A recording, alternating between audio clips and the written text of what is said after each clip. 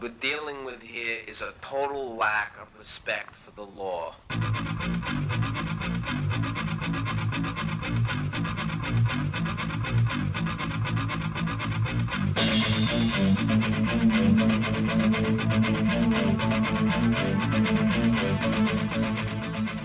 You're listening to Done by Law, brought to you by the Federation of Community Legal Centres.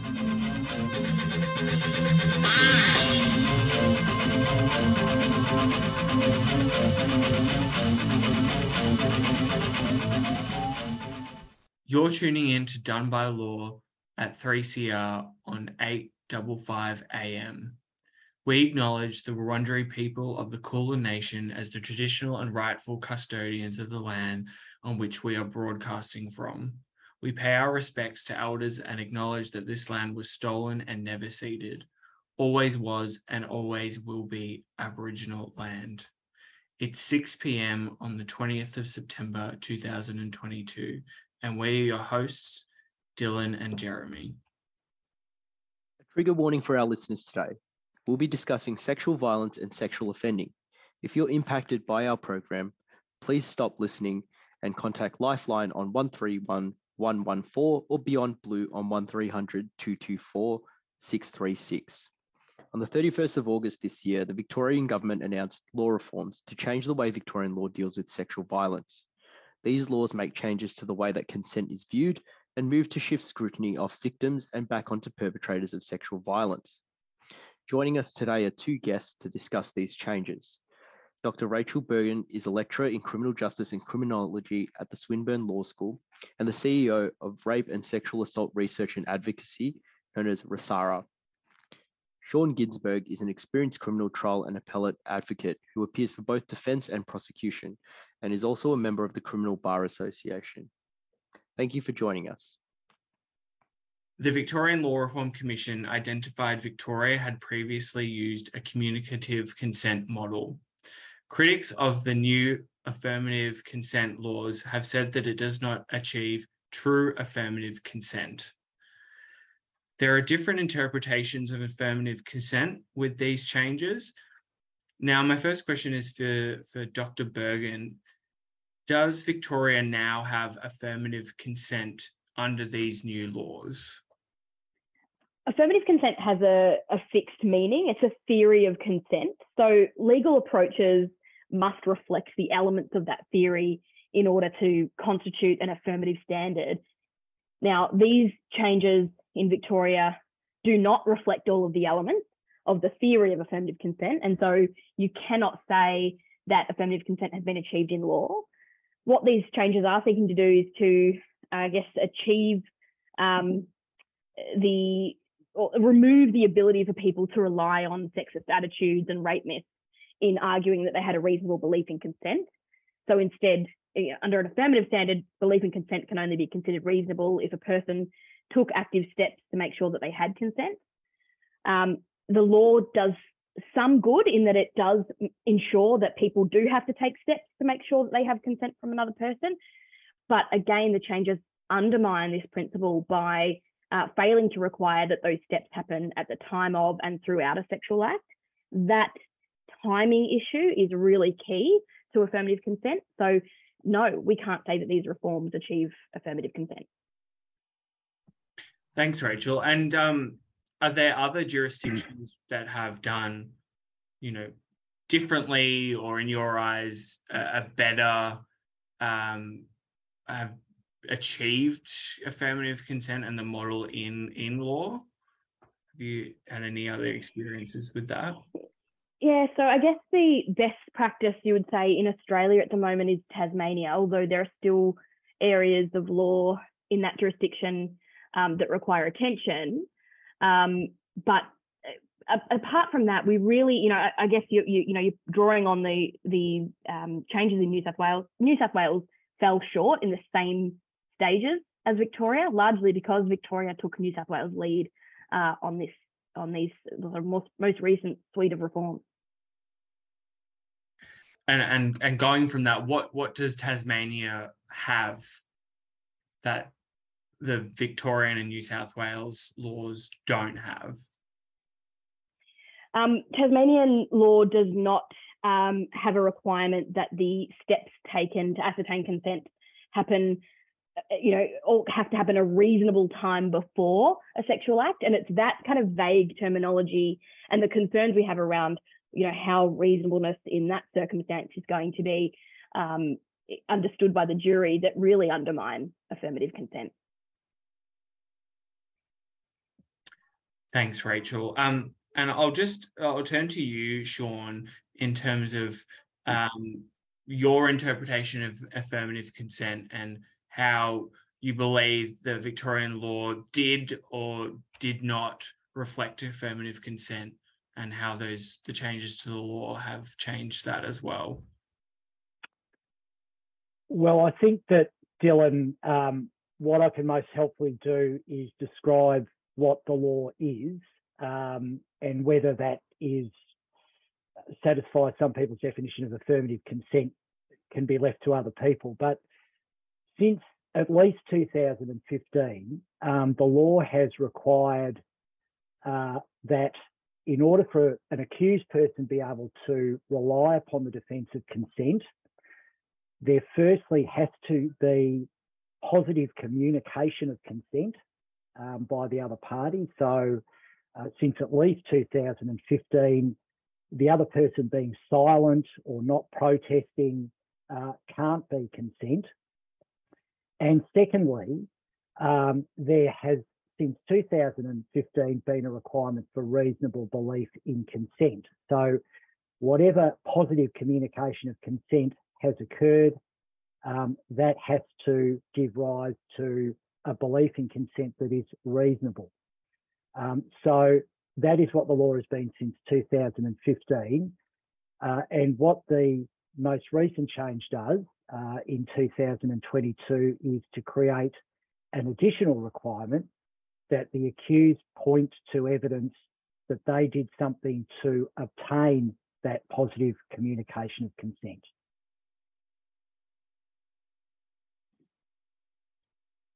So that's the state of the law as it's been since 2015, and the change that has been brought about by the recent amendments. Goongerah Environment Centre is a grassroots community organisation campaigning for East Gippsland's precious forests. For over 15 years, we've been using direct action, citizen science, and community engagement to stop the continued logging of precious native forests and threatened species habitat. After this summer's terrible bushfires, there's an even greater urgency to protect what remains, and the Victorian government haven't ruled out plans to log the small fragments of unburnt forests and so-called salvage log in burnt areas.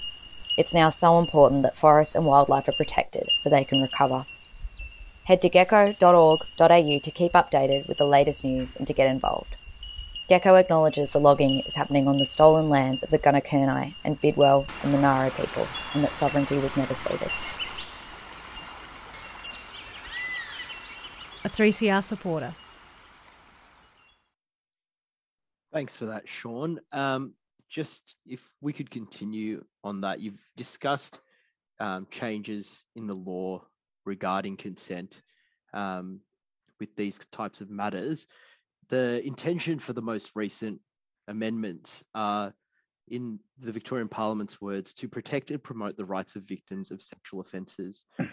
Can you tell our listeners whether you feel that these amendments, particularly the changes to the definitions of consent, achieve this intention? Well, I don't think that these changes will make any significant difference to the experience of victims in trials.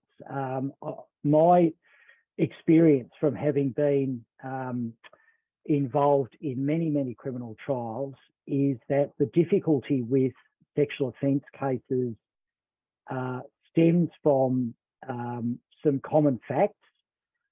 One is that sexual offences will continue to be difficult to prove where the burden of proof is beyond reasonable doubt. So there's a very high standard of proof. And if there is a dispute between the accused and the alleged victim, and there's no other evidence that helps to resolve that dispute, sexual offences will continue to be difficult to prove even with these changes. And for the same reasons, criminal trials concerning sexual offences will continue to be very closely focused on the words and actions of both the alleged victim and the accused. And so for a victim of a sexual offence, these factors will continue to mean that criminal trials will sometimes be a very difficult and ultimately disappointing experience.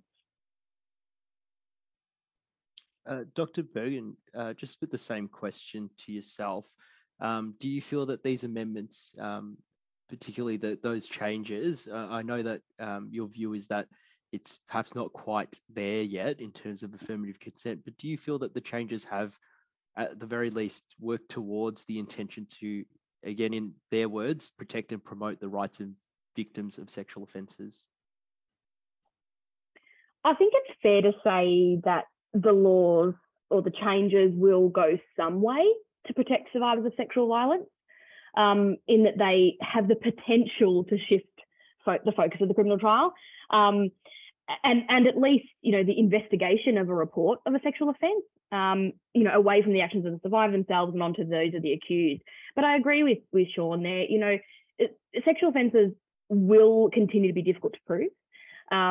This is an area of law that is fraught. We are not going to legislate our way out of the epidemic of sexual violence in this country. But I think particularly what this round of reforms achieves that wasn't achieved in 2015 is providing some clarity around the fault element. So, the issue of reasonable belief and issues that can be considered in relation to whether a belief is reasonable. So the law did, already have provisions about what can be considered in relation to whether or not a person gave, what I'll call actual consent. But we still saw that in practice, those same issues that the law said didn't go to consent could go to reasonable belief in consent. Now, that's not in line with community expectations. So this law does, I suppose, reflect what victim survivors are asking for, and that's positive. But I think in terms of promoting the rights of victims more broadly, although these laws do play a role, we need whole of system responses. We need attitudinal change among professionals within the legal system. We need changes to policy and procedure beyond the substantive law that have direct impact on experiences of survivors who are engaging in the process of justice. So we need more, but it's a start. Thanks, Rachel.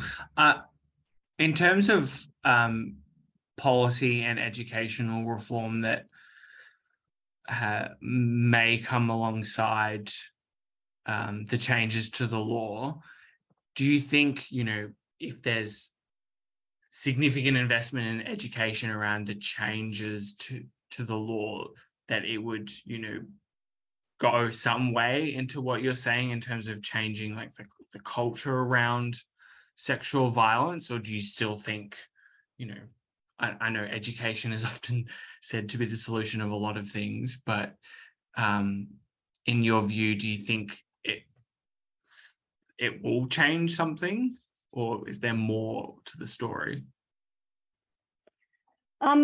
Education always changes something, but it's, again, none of these things are silver bullets in and of themselves. We need to, in order to prevent sexual violence, which is everybody's goal, right? We actually want to see less cases having to even go to court and to be heard, because we want less people experiencing sexual violence. So with that in view as the goal, I think we have to look at the broader prevention landscape in our communities. So not just within the criminal justice system. We need increased funding and resourcing to specialist services, whether they're response services or primary prevention services, again, outside the criminal justice system.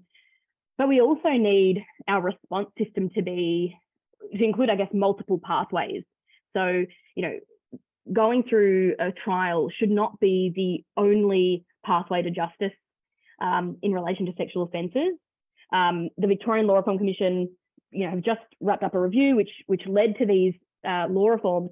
But part of what their recommendations from that review was that, we need restorative justice.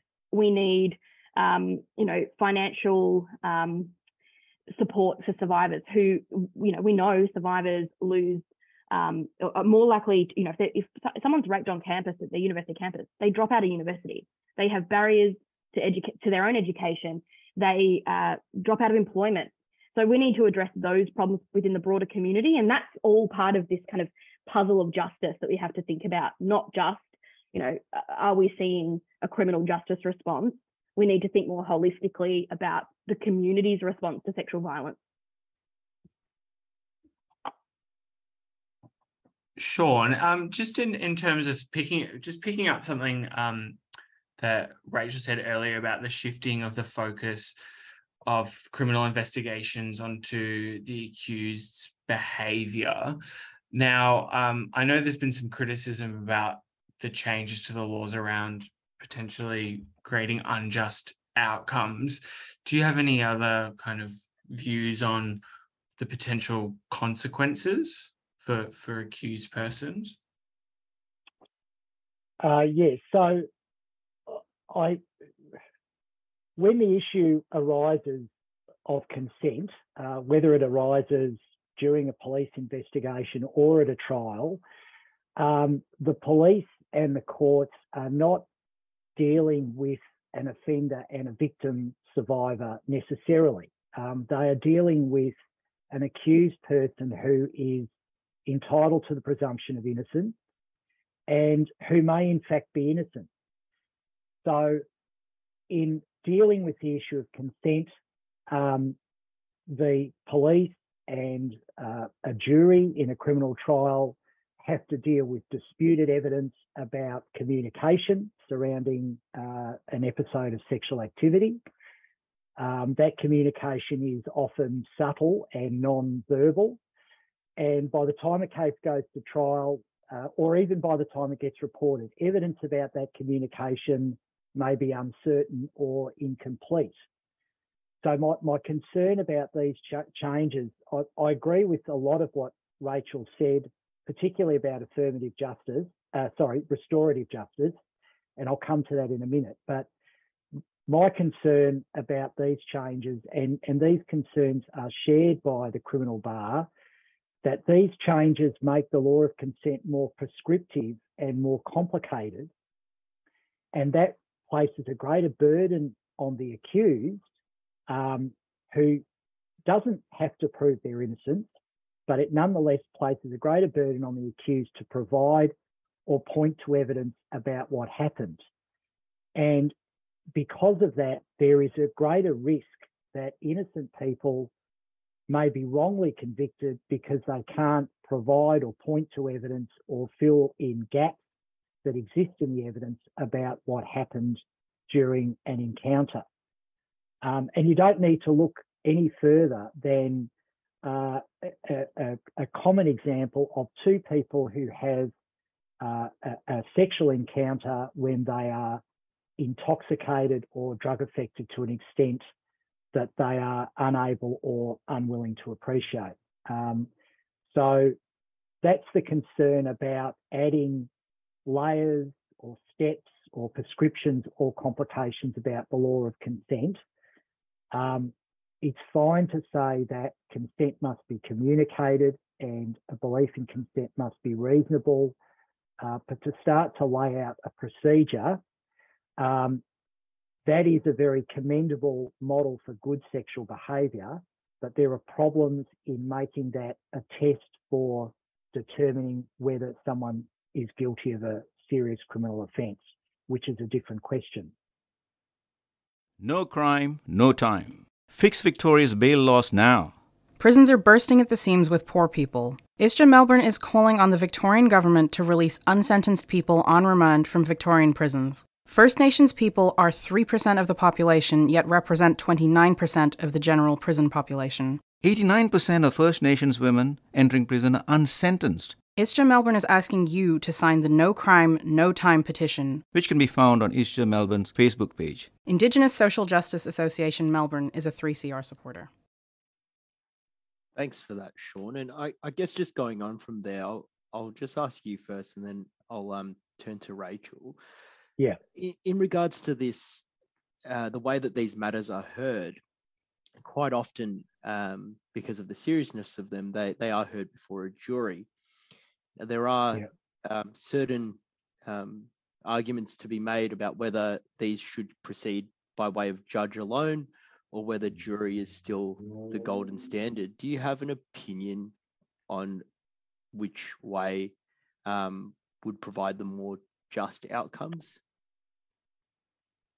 I don't think that either. I'm a great believer in the jury system, but I think with respect, that's really a distraction. I think one of the keys lies in what Rachel said, that there has to be a whole of system approach. We can't assume that tinkering with the criminal law is going to legislate away this problem. We have to recognise that there are certain cases where there should be more readily available alternatives to criminal prosecution, given the potential it has to disappoint victim survivors. And restorative justice is something that needs to be far more readily available. Victim survivors need to have that option presented to them in appropriate cases, and that is still not the case. The default mode is criminal prosecution, and I think that creates expectations that lead to disappointment in some cases. And Rachel, I guess just on that topic of judge alone and jury, just noting the answer that you gave before about cultural issues and long-standing rape culture and things like that. With that in mind, do you feel that judge alone or jury would make a difference?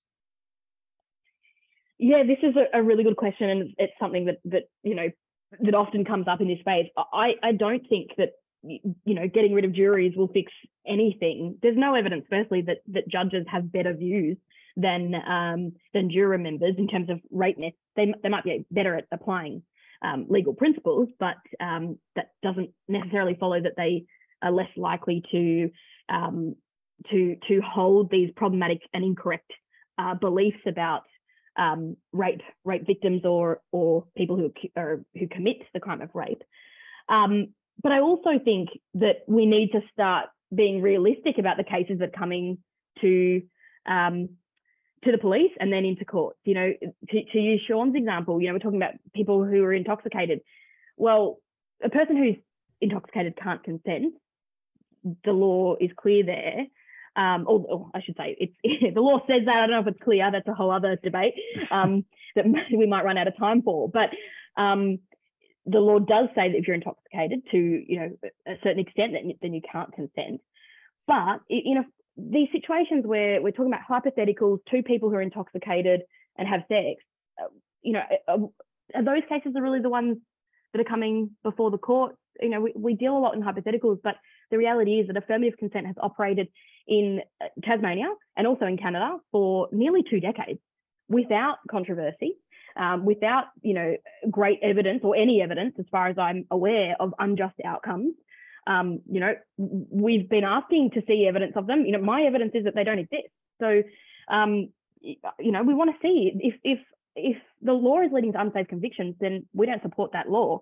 But there's no evidence that that's what's happening. So, I think we do need to focus on developing a rich evidence base around affirmative consent and how it sort of plays out in the context of Australian rape trials. But at this stage, I don't see any evidence that it is leading to unjust outcomes or convictions of people who didn't or shouldn't be convicted.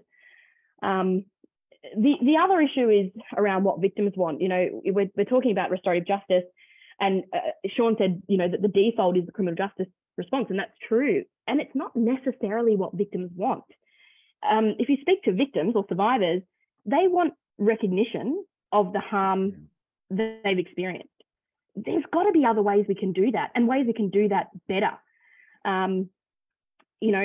At the moment we use jury trials. I think we really need to think differently about what justice means for different people in the community, and stop thinking in this binary where a person is guilty or innocent, and that means that the victim didn't experience sexual harm, because that's not the reality. There's high-profile cases where we can read the judgment of a judge who decided the case alone, and the judges find often that the survivor was not consenting, but at the same time, the accused had a reasonable belief.